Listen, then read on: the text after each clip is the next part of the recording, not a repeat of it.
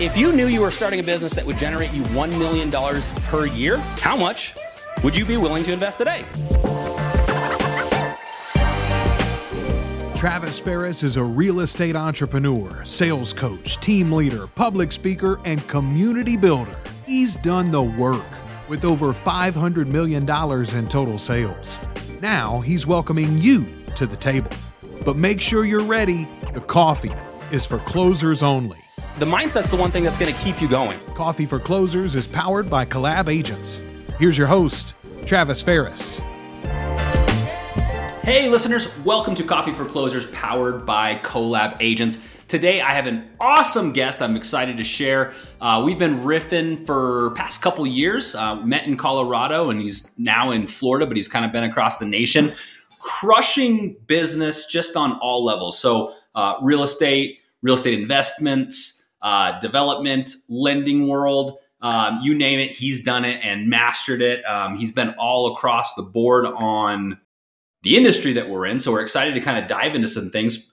But he has actually built up and sold off. So, I want to say that our special guest today is Mr. Mike Benton. We're super excited. Thank you, Mike, for tuning in and giving us your time, man. Awesome stuff, man. Thanks for having me. Excited to be on your show, man. Absolutely. Well, we're excited to dive into some of this. But Mike has actually built up and exited some successful businesses in the midst of everything he's done. And I don't want to use the terminology, but built up, a real estate flipping or investment company's proprietary software before it was cool, sold it off and he's just doing it. So we're excited to hop in there. So again, Mike, thank you so much, man. Let's just start here. Let's just go.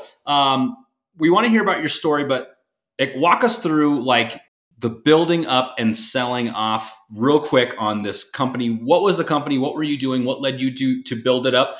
And then we'll go from the beginning. Sure, man. It might make sense to go through the beginning first, but if you want to start there, it's your call, man, your show. We'll start here because you have a fascinating story. So take us through what got you into real estate investments, led you to design and build out the software, and then we'll go from there. Yeah, because it plays a role, right? So I was in Florida in 2000, and I decided to move to South Carolina in 2003. Got into a business called Restaurant Associates, something you probably don't even know.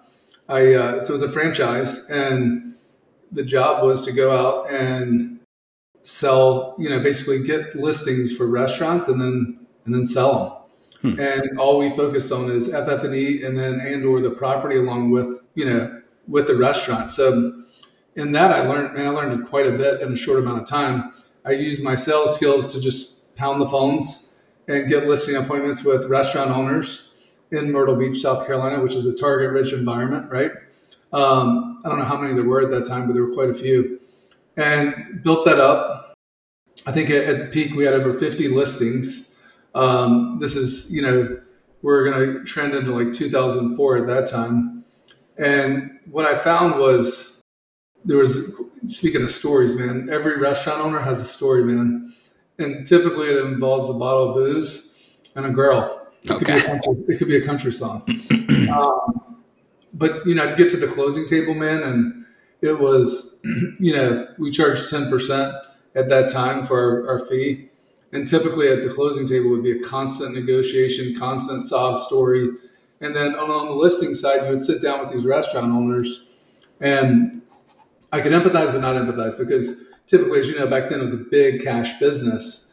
And if you don't show it, you can't sell it, right? So if you're not going to pay the IRS, then who's to say those numbers are real? So it was a little bit of a battle. It was great, learning lessons. And at that time, I had started to look into some investment real estate and had an opportunity to potentially sell that franchise to another franchisee who wanted an additional franchise. So I sold it. I think I bought the franchise for 10, sold it for 40. So a great flip right there. But in all seriousness, it wasn't a function of selling because I just, thought I was going to have a good exit. It was a function of I just didn't like the business. So I sold it, and we made good money while I was selling real estate in that. But then I got a job with a development company in Myrtle Beach called New Resorts. We had about 3 sales guys, and I did did what I always do, man, pound the phones. The guy that owned the company was very good at lead generation at the time, owned a lot of good domain properties. And we were generating, I think at the time, 100, 200, 300 leads a day, selling pre-construction. And it was typically hit the phones. I had 2 cell phones at the time. I was doing mass email and just all day, every day on the phones, selling these pre-construction condo buildings. If I had known what 30 under 30 was at the time, I would have been in it, because I think, in 2004 or 5, I can't remember the year, but I think we sold me personally, over 60 million in condos. Dang. Alone. But I started learning what these guys were doing.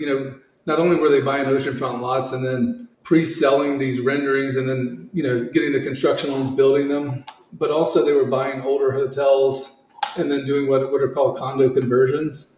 So they would go in and create the master deed, et cetera. And, we were making good money. So that's when we started buying some houses and fixing and flipping. And, we bought a house on the Intercoastal, split the lot. So we had the house, the lot, we split the lot, sold the house. So I started to, mess around with that. But then, one thing led to the next. And, in 2005, I had an opportunity to buy an old apartment complex, where I went to college, Coastal Carolina University, where we bought 112 condo units and converted them to condos. And we bought it for 4.5, and I think the total sellout was over 12 million. So I took that building, found a couple partners, found a contractor. We did the construction, we did the real estate sales, and, we finished that project in, I think it was mid to late 2006. But at that time I started to pick up some other different, this is a good learning lesson for those that are listening. Be careful who you partner with, because, at that time I was, very successful and started to look at different projects. And, based on the project, I would do a good job pre-screening the projects, but not pre-screening the partners. Gotcha. If that makes sense. So, also understanding, your runway is important, right? Like what are the capital constraints on a project? Looking at some downside, right? I think at that time I was 26, 27 years old. Had already made, some pretty big money for that time, especially. And felt like instead of putting to the side, taking a break, being slow and steady, I was guns a-blazing and picking up other development projects, thinking that, hey, this thing's got plenty of runway. And at that time, I bought an apartment complex in Birmingham, Alabama. I was in a 200 plus single family development, another 12, 14 unit single family development, a 16 unit townhome development down by the beach. And then I remember June of 2007, our lead volume went from 100 a day to nil. It wasn't it was the last 2 years where we've seen things kind of trickle, the rates have trickled up. Yes, they went up fast, but they didn't go from 2 to 7 in a day or a month. This is leads went from 100 a day to 1 to 5 a day. So things just cut off. Yeah. Right. And at that time I knew things, I did the things are going to potentially go wrong here. So make a long story short, I called my dad, sat down with him, went over my balance sheet with him, went over my cash flow, what I had available, and had a bunch of private money at the time as well, and said, hey, all right, what's the best? What can I exit? What can I exit to get as much cash as possible as quickly as possible? It wasn't the function of how do I protect myself and my family? It was how do I protect my investors, right? Now, hindsight being 2020, what a lot of guys did was protect themselves first, then file bankruptcy, and then that's it, right? Yeah. I don't regret the decisions I made. I could have probably gotten some better legal advice at the time, but all the private investors got paid back. And then it was a function of, we're talking lawsuits from getting foreclosed on big projects, right? Yeah. My father-in-law, I remember he said, $100,000 $1 million, that's, your problem, but 5, 10, 15, 20 million, that's the bank's problem. And so that was a, interesting time in my life. And at the same time, I was, having my first child and only child, Savannah. So becoming a new dad, dealing with a the Great Recession, right, as it's called, all at 30 years old and having everything crumble around me. And what did I do? I just had to pick up the pieces. So, when everything kind of got settled out, which took probably 6 to 12 months at least, it felt like 10 years. I think I had hair back then, but not really.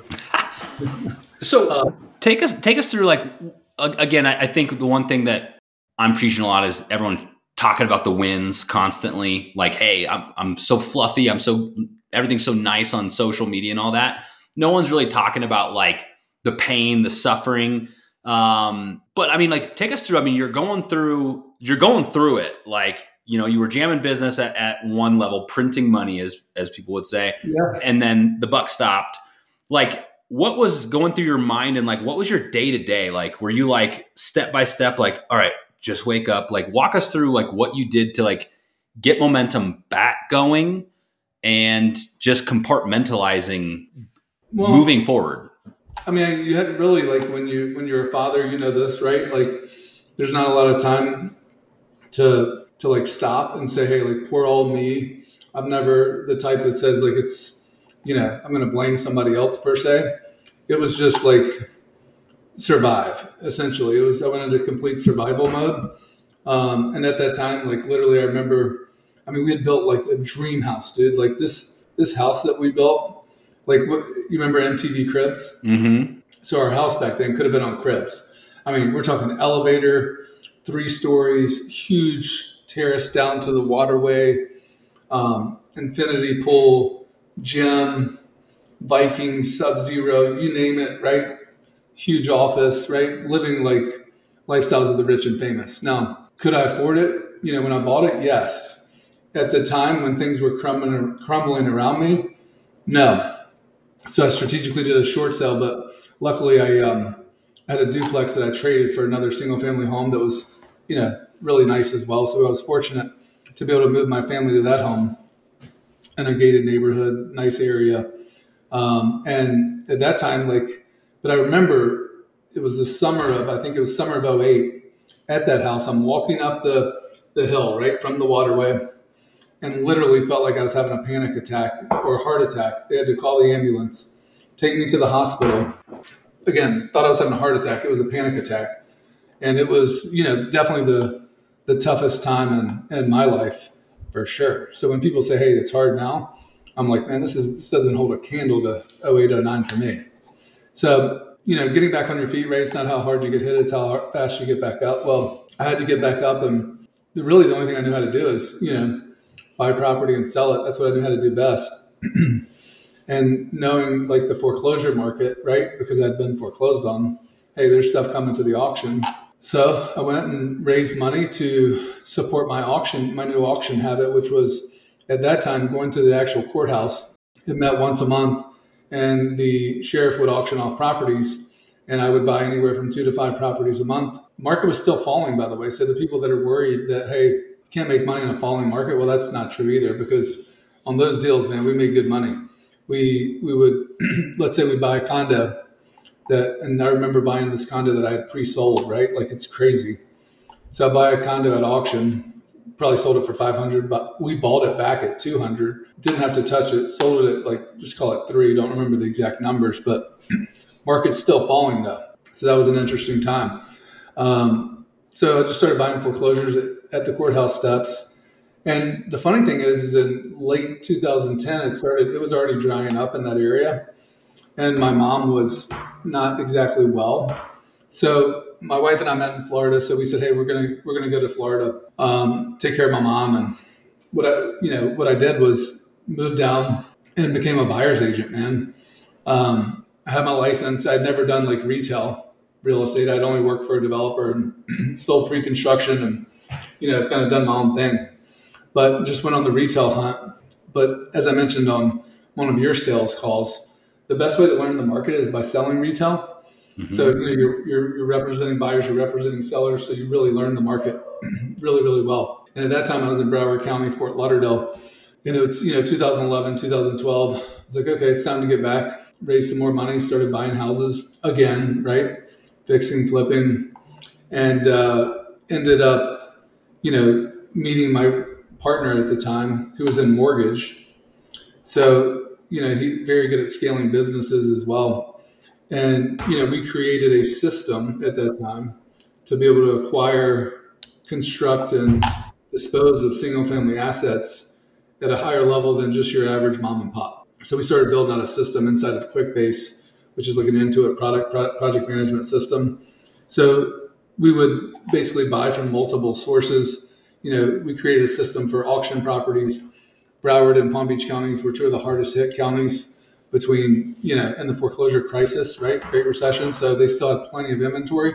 So what we would do is we would have guys drive the properties, right, before the auctions. And these auctions were every day and they were online at this time because we're talking 13, 14, 15, and even into 16. And I mean, they're still online, but, at any given time, there were 200-300 properties a day. So we would have our team do all the title searches the week before for all the properties the next week. We would have our drivers drive every property and then upload into our system, photographs, how they judged the windows. Was it occupied? Was it unoccupied?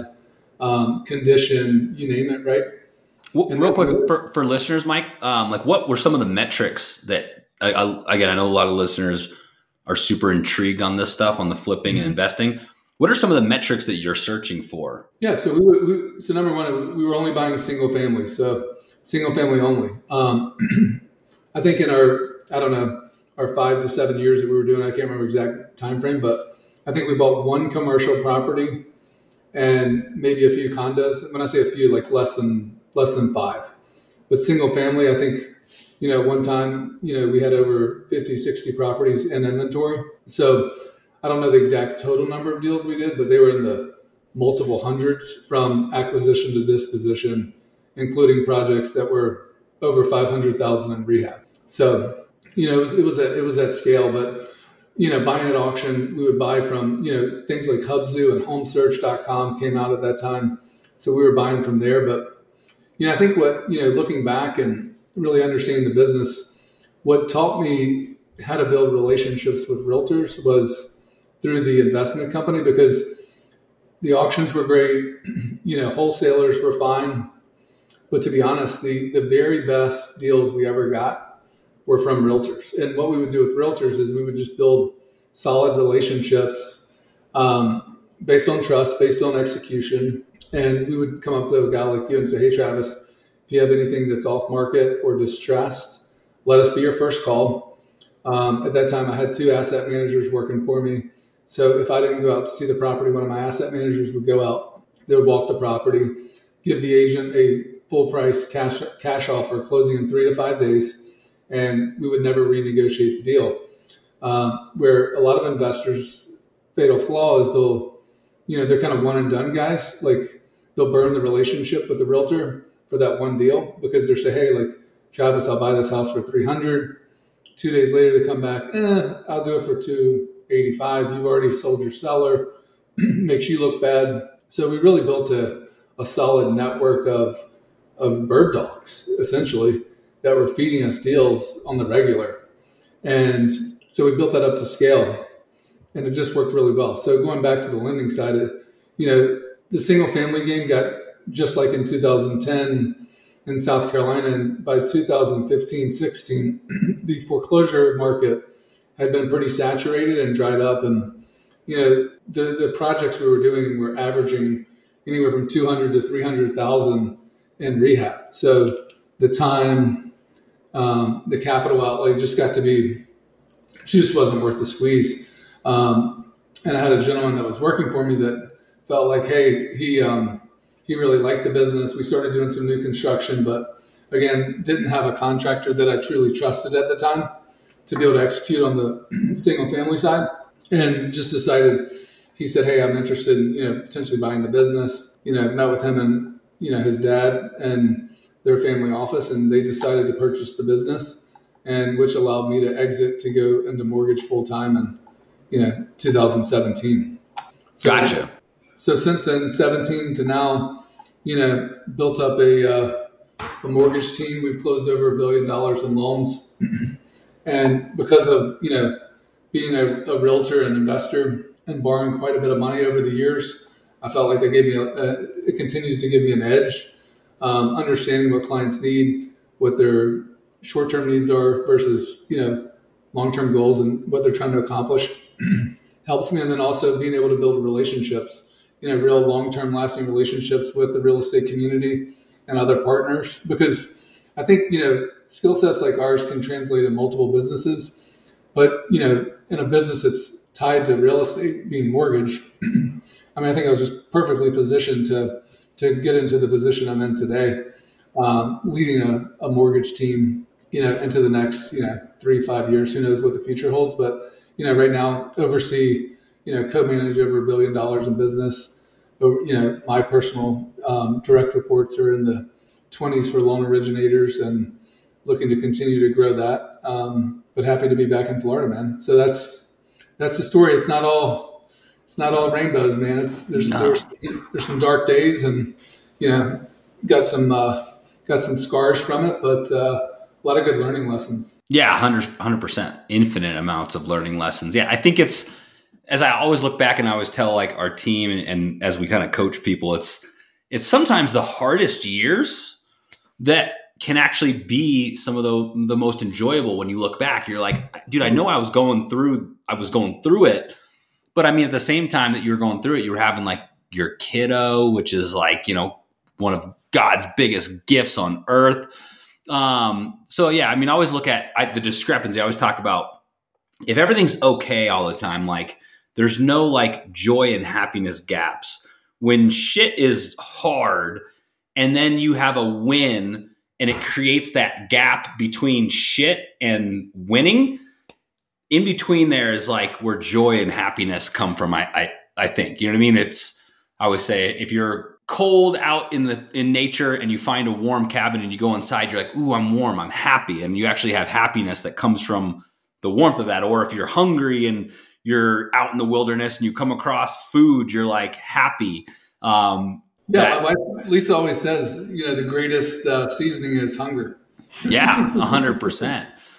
Going back real quick to the flipping, because I want to know, because when you're actually seeking out and searching for deals, like were there certain metrics in terms of like capitalization rate, cost, affordability, the cost versus rental? Like what metrics, I guess, would you be looking for in a deal? Yeah, I think each period of time, based on like the amount of capital available, would dictate the return on investment that we were seeking, and then the amount of work that was required for the investment. So the time horizon, if the time horizon shortens, then the risk reward can tighten. So your ROI can tighten, because we're looking at typically the way our investors analyze deals.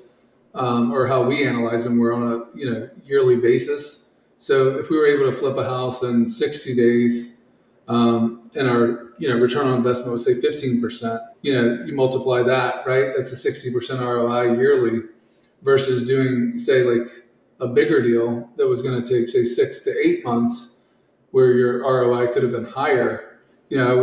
So it's just a risk versus reward, and then every investor has a different strategy based on cost of capital, time frame, risk tolerance, and skill level, right? I think, the more we did it, we were able to step up our game, and the quality of our construction got to be better. So we were able to take on larger projects because we were used to it. We had figured out the kind of the game of, what's the best ROI based on whether it's, putting in a home theater or, you name it, like a tiki hut. We did some crazy rehabs. We had a full-time designer. At peak, I don't know how many people, but I remember Fridays were awful for me because it was just like check cutting day, and it was just people would line up outside the office waiting for those checks, man. And it's, we had a full-time accounting person, office manager, project manager, general contractor,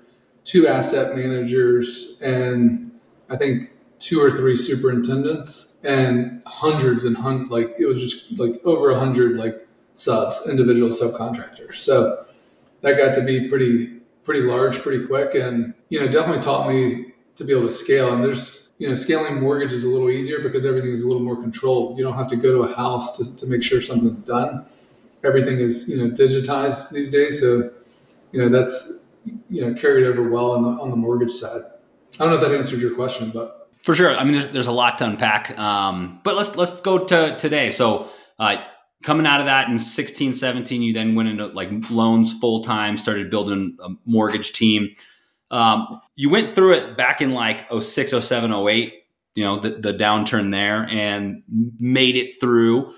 Let's talk about today. I mean, like in the loan world, what, 50% of LOs or originators have kind of exited in the last 18 months or so. What's going on there? And then how have you shifted and pivoted even from getting in, crushing it to where we're at now? Yeah, I think, I don't know what the actual stat is. I think it's even higher today. It might be like 60 to 65% that are going to have exit. Maybe that's the stat that's projected towards the, we're in renewal season as we speak. So as loan officers, we have to be renewed every year. So I think that, I don't know what the stat will be, but I know that production's down over 60 to 70% across the board. I think that for me, it's just blocking and tackling every day and not trying to do something entirely different, meaning like my approach hasn't necessarily changed. I think my approach, I've gone deeper this year as opposed to wide, right? So the relationships that are most important to me, I've really tried to make sure those are nurtured better than ever, as opposed to going really wide with relationships from that standpoint. Cool. I guess, and then from now, how are you moving forward? I mean, on the investment. So, I mean, now that I'm back in Florida, I'm able to, since I know the Florida market and really understand the investment market here so much better than I did in Colorado. I think I did I don't remember, 3 to 5, I think, fix and flips in a 4-year time frame in Colorado. So it wasn't even remotely a part of my day-to-day life, where now that I'm back in Florida and I have a passion for investing too, it's not, not that I don't have a passion for mortgage lending, but there's a different level when you've done, real estate investing for 20 plus years. It's comes kind of ingrained and it's part of your DNA. And it's, I don't know, I enjoy that like at a really, really high level. So, I'm definitely working on some deals in Florida now that, mainly all new construction. So we can really, understand our metrics even better and have partnered with a good builder in Florida to be able to execute at a high level. And then on the mortgage side, it's just a matter of, I'm partnered with a great company, in my opinion, right now. Cardinal's a fintech company. We're one of the 3 companies trying to automate the back end process of a loan. We're about 35% the way there. We hope to be 80% there by the end of next year.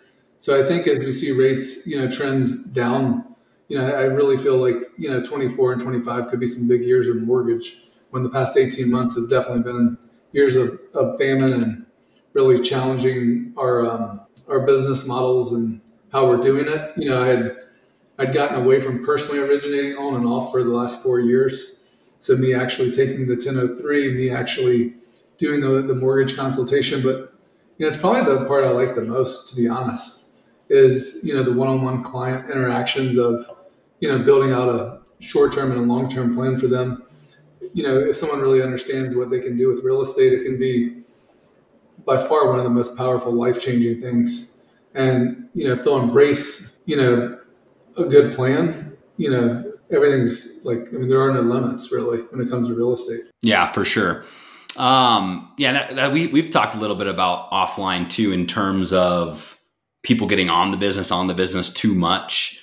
And I think, with the time where we're at now, like getting back into the business, staying sharp is going to be a super critical time as profits and margins just shrink and are compressed, that, you need to capitalize on that and not run a big fat team or margins. So where do you see the industry kind of headed? We have AI, economy, we have an election year next year. Where do you think things are headed for the real estate agents and the lenders in 2024? Well, I think it's, what worked 20 years ago still works today. I think too many people are looking for the shiny object or like the quick fix. That's why people, I had this conversation earlier. Why do people move brokerages? Why do people move, to other mortgage banks or mortgage, I'm going to be a broker now instead of a mortgage banker, right? Yep. I've done both. I think there are pros and cons to both. But I think that the same principles apply whether you're at EXP or Compass or Caldwell Banker. Sometimes it can be the right move to change your environment, but oftentimes what they need to do is double down, triple down, quadruple down on the basics and the fundamentals. And I think too many people are looking for like a magic bullet and they're not willing to put in the work, right? Build real relationships, make their calls, do what they say they're going to do, and become experts at their craft. Too many people are, they're not paying attention to the details, really understanding contracts, really understanding, how to price a home, how to market a home. And on the loan side, really understanding the different product offerings, because typically, we should have solutions. We're not going to have solutions for everybody, number one. Number two, if there is an at bat, you should understand and be able to find a solution for 80 to 90% of borrowers, or be able to correctly move them in the right direction. To answer your question on AI, right, it's a big piece of what we're doing in regards to our underwriting technology and, being able to disposition a file in real time and meet consumers where they are, whether that be face-to-face, online, on their phone. And people are, instant gratification, right? It's important. But I think, that it's not so much instant gratification today, I think, as it is they want certainty. And the quicker we can provide certainty to the industry, be it the consumer, the realtor, the financial advisor, the better off the consumer will be. So, I don't think things are going to change dramatically this year for us, or 2024. I know the topic of the lawsuit has been big with NAR, but again, I remember in 2006, 7, 8 even, everybody was, the internet's going to take over the realtor, right? The realtor is stronger today even than maybe 10, 15 years ago. So I see that, advising on one of the biggest purchases of someone's life, whether it be the loan portion of it or the actual physical real estate component, it's going to be tough for AI to take that over, in my opinion. I think you need someone that's in it, and that really understands the economic outlook, understands, the personal financial situation. But creating the right teams, I think now are more important than ever, because it is a little more complicated. There's, buyers do have more information. We need to have better information. And, the sign right behind you says it all. We have to, you run an organization called Collab, right? We all need to collaborate and understand that there's so much out there. I think too many people have a lack of an abundant mentality, and they're worried about what Travis Ferris is doing, and they need to be worried about what they're doing. Impact their family, impact their clients, impact their organization. And people need to give more than they take. That's our philosophy. If you give more than you take, then you'll always be successful. That'll get you through any time. So just give more than you take. Yeah. It just popped up in my head too when you were talking about that too. Like at the end of the day, the internet just educated the consumer. And the one thing I think a lot of people need to do is, why are they worried about having more intelligent, smarter consumers? I love working with intelligent buyers or sellers. Like I don't want to work with, I don't want to say like not first time home buyers, but it's more of I want an educated consumer that you can, again, capitalization rate. You don't even talk about cap rates and things like that with 90% of the shoppers out there. I love talking about that stuff. So at the end of the day, if you're listening to this and like, why are you scared that you're talking and communicating and helping more intelligent end user? Like that's a mirror question. If that's the fact, at the end of the day, AI is only going to help you become more powerful if you do the work. There's work to be had. And, I think we talked about it in our last show too, to where, you won't be replaced. Same way that agents weren't replaced by the internet. Old agents that didn't get on the internet got replaced by agents on the internet. Same thing today. Like you're not going to get replaced by AI. You will be replaced by agents that actually know how to utilize AI. And then maybe in 20 years, then they'll get replaced by AI. But that's 20 years down the road. I think you hit the nail right on the head, though. I mean, you have to embrace technology. I mean, for sure, right? Like, I mean, we're able to do things like Zoom, right? It's not as good as face-to-face, but it's like right there. It's just a small gap. And the amount of coverage and the net that we can cast today versus what we could cast, say, even 3-5 years ago has totally changed the landscape. It allows us to scale and provide more value to more people at a larger level.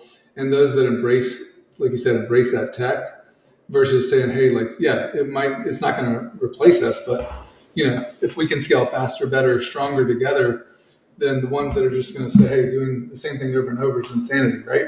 Yeah. Shit's cool with technology. Embrace it. Literally, you're in Florida right now. I'm in Colorado. I'll see you next week. I'm flying out there, get some face-to-face. But like, we're recording a podcast in 2 different states online. Like, I can't remember what comedian he was talking about it, that he was basically like, people get on airplanes and they like bitch and complain. But he's like, you're flying. You are flying. You're sitting in a chair flying. Like, it's so funny, but it's so true to where it's like, I mean, things are cool. Like they definitely can cross some boundaries. All right, Mike. So walk me through this. So what got you through the hard times? And then like in the last 20 years, you've definitely endeavored in just different journeys, like, and you've persevered, you pushed through, you've been knocked down, you got back up. What would be like your biggest failure or like the most painful moment that you were like went through, dealt with, pushed through to be to this point? And again, for the listeners that don't realize, I mean, like you're crushing it at a high level. You're running mortgage at a high level. You're still developing and investing and flipping homes like at a high level to where you're at a high another level that I'm trying to get to.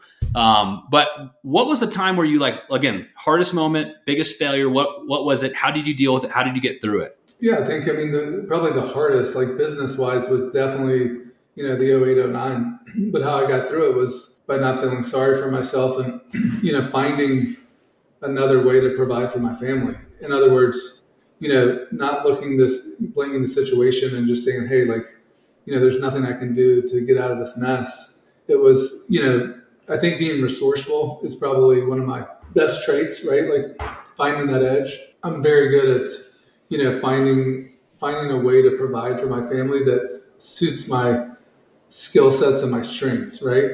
I think too many people are looking at other people and what they're doing as opposed to finding what their true, unique, God-given talents are and then going all in on that, right? Like I'm only good at a few things versus, I'm not, you say, I've done a lot, but it's all in the same space, like real estate, mortgage, and investing. I mean, we're talking, they're all intertwined and they rely on each other. I think that's my big, probably biggest failure was, just getting hit in the mouth in 0809 and, not understanding that, hey, that things could fall apart, right? Like, and then it's just getting back up. Mm-hmm. They're gonna fall apart. That's what people need to realize. That I am, dude. And again, I've had my own failures over the last, 10, 15 years of doing this. And I'm still going through the failures. As Mike Tyson says, everyone's got a plan till they get punched in the face or punched in the mouth. And it's super true. But yeah, and I think what I'm seeing now, and again, I've had some massive failures myself, that sometimes it's again, another statement of sometimes God closes one door to open another. Like the closing the door is a failure. Like that's what people aren't understanding in that is like, that's a failure. When God closes the door, that means something didn't work out. That was what you thought. And, I've in the last year or so, I've been running teams for, 10 plus years too. Last year, human behavior, human elements have totally changed with technology, economy, what's going on in the world today. But if things were good and we were talking about it at the beginning, if everything's okay all the time, you're not gonna make changes and do anything different. Everything's okay. Why? I'm in a warm house with a buffet. Why would I ever leave that house? At the end of the day, sometimes someone's got to cut the power or take the food away for you to like leave that to get to the better house. And that's one of the things that I'm catching a lot now is allowing the failures that they're God's plans. And I always refer to it as God's cul-de-sacs. I failed out my first year at University of Kentucky, basically, and it drove me to be like, well, shit, that didn't work out like I thought. What am I going to do? Oh, I still have a full ride scholarship to Hawaii. Hey, HPU, am I still accepted? Yes, you are. And 2 weeks later, I flew out there. And without that failure, I would have never ended up in Hawaii, which meant I wouldn't have ever met Nisa, which meant you know what I mean? Like, so sorry, that was a long rant, but it's, it's applicable, man. I mean, it's, you can look at them as failures, or you can look at them in blessings in disguise. I mean, it definitely, you truly learn more when you fail than when you succeed. There's just no doubt about that. Maybe somebody's got a situation, but in my life, it's always the failures have taught me the most. Not that we don't sometimes repeat mistakes, but the key is, fail smaller the next time, maybe. Because again, there'll be more failures. I'll have more for sure. My hope and my prayer is that they're not similar to 08, 09, and try to make better decisions about the people you surround yourself with, and the business deals that you do, and you try to have a better quality of life, and again, learn from the mistakes as opposed to just saying, hey, learn to take personal accountability. For sure. One of the things that really came up, and a huge theme I've heard you talk about, is relationships. You've said it time and time again throughout the episode, the importance of them. Like, explain the importance of relationships, and then we'll kind of start wrapping this up to where we want to hear like your biggest pearl or suggestion for any listeners in business right now. Yeah. I mean, relationships they're the currency of business and of life, right? I think that, so many times we talk about money, right? We always, how much money.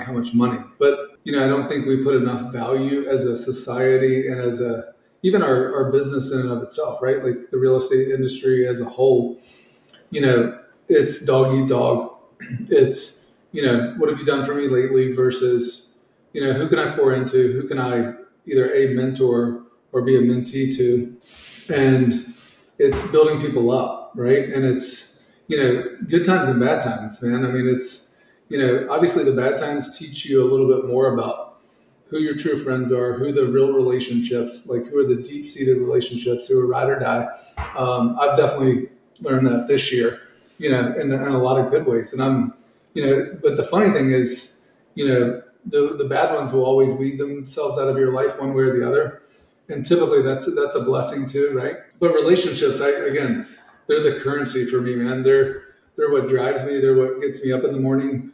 The relationship with my wife, my daughter, my referral partners, my own personal team, all the people that, I do business with, I consider friends as well. Not just, it's not just business for me. I want to know what's really going on in people's lives, as opposed to, it's not a transaction, right? Transactions are awesome. I mean, they're what, feed our families, right? But it's the relationship that you build over time, and, you get to reflect back on the good, the bad, the ugly, and, those long lasting ones, man, they're just you can't put a price tag on the friendships that you build in the industry. And, I'm thankful to have quite a few. For sure. Cool. Well, for all of our listeners in business, whether you're in the industry, real estate, loans, financial advising, insurance, whatever, what would be like your biggest pearl if you're saying, if you're starting or if you're here, do this? What's that biggest suggestion? I think the biggest one is, don't be afraid to fail. I think too many people are afraid of how they look on social, how they look, in the community, let's say, how they look to their wives, their kids. But, I know my daughter has learned quite a lot about, not only success, but failure, through watching me over the years. Don't be afraid to fail. Don't be able to fail often, right? Just every time you fail, understand, kind of recalibrate, debrief, and understand, really what happened, why it happened, how could you do better next time? It's like the baseball analogy, man. I mean, Babe Ruth struck out more times than he hit home runs, right? That's the biggest thing, man. Just don't be afraid to fail. I mean, the key is just get back up after you fail, and don't take it too personally. Because in the end, no one's going to remember that, Mike Benton, lost it all in 08, 09. No one's going to remember, that he flipped a couple bad houses, things like that. People want to know your heart, and they want to know, that you got back up. People probably don't even remember 08, 09, most people. I'd say most of my friends probably won't even remember it, so it's, when you're out there and you're whether you're new or you're like even I think guys that are in our position, we can't be afraid either to fail. I'm not even still. I take chances still. I think most of the best entrepreneurs are all risk takers, man. At least the best ones.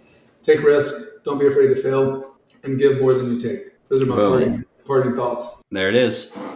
Day trading. When you go through day trading, you learn minimize risk, maximize reward. You're gonna fail. So to caveat what Mike said with the pearl, it's like if you're doing anything in business, if you're doing anything worthwhile in life, you will fail. Like you're gonna fail, and it's about get knocked down. I'll tell you what, you always hear get knocked down and get back up. In the last year, I actually heard someone who said it a little bit differently, and I actually really appreciated it to where they said, you know what people do when they get knocked down, and everyone's like, get back up, and they're like, well, actually, the champions will lay there for a second. And they'll say, what got me here? What got me knocked down? And I was like, I love that because, get knocked down, evaluate what you did, what can you do better, and then absolutely get back up. So you're going to fail. You're going to go through it. Don't burn bridges. Don't burn relationships. Take care of your investors, all those things. So, well, Mike, man, thank you so much. I look forward to our episode number 2 that we're going to have later on, dive into some other things. I'll be out to Florida. We're going to flip a house in 5 days. Woo! I'm just kidding. Well, I'm not really kidding, but all right, guys. Mike Benton, where can people find you? Social media, website, what is it? Yeah, Mike G. Benton on Facebook and Instagram and on Twitter, or X now, Mike G. Benton. Follow the story on X. X is the next hot awesome, man. There you go. Well, there you go, listeners. Go on, follow him, take a look at what he's doing.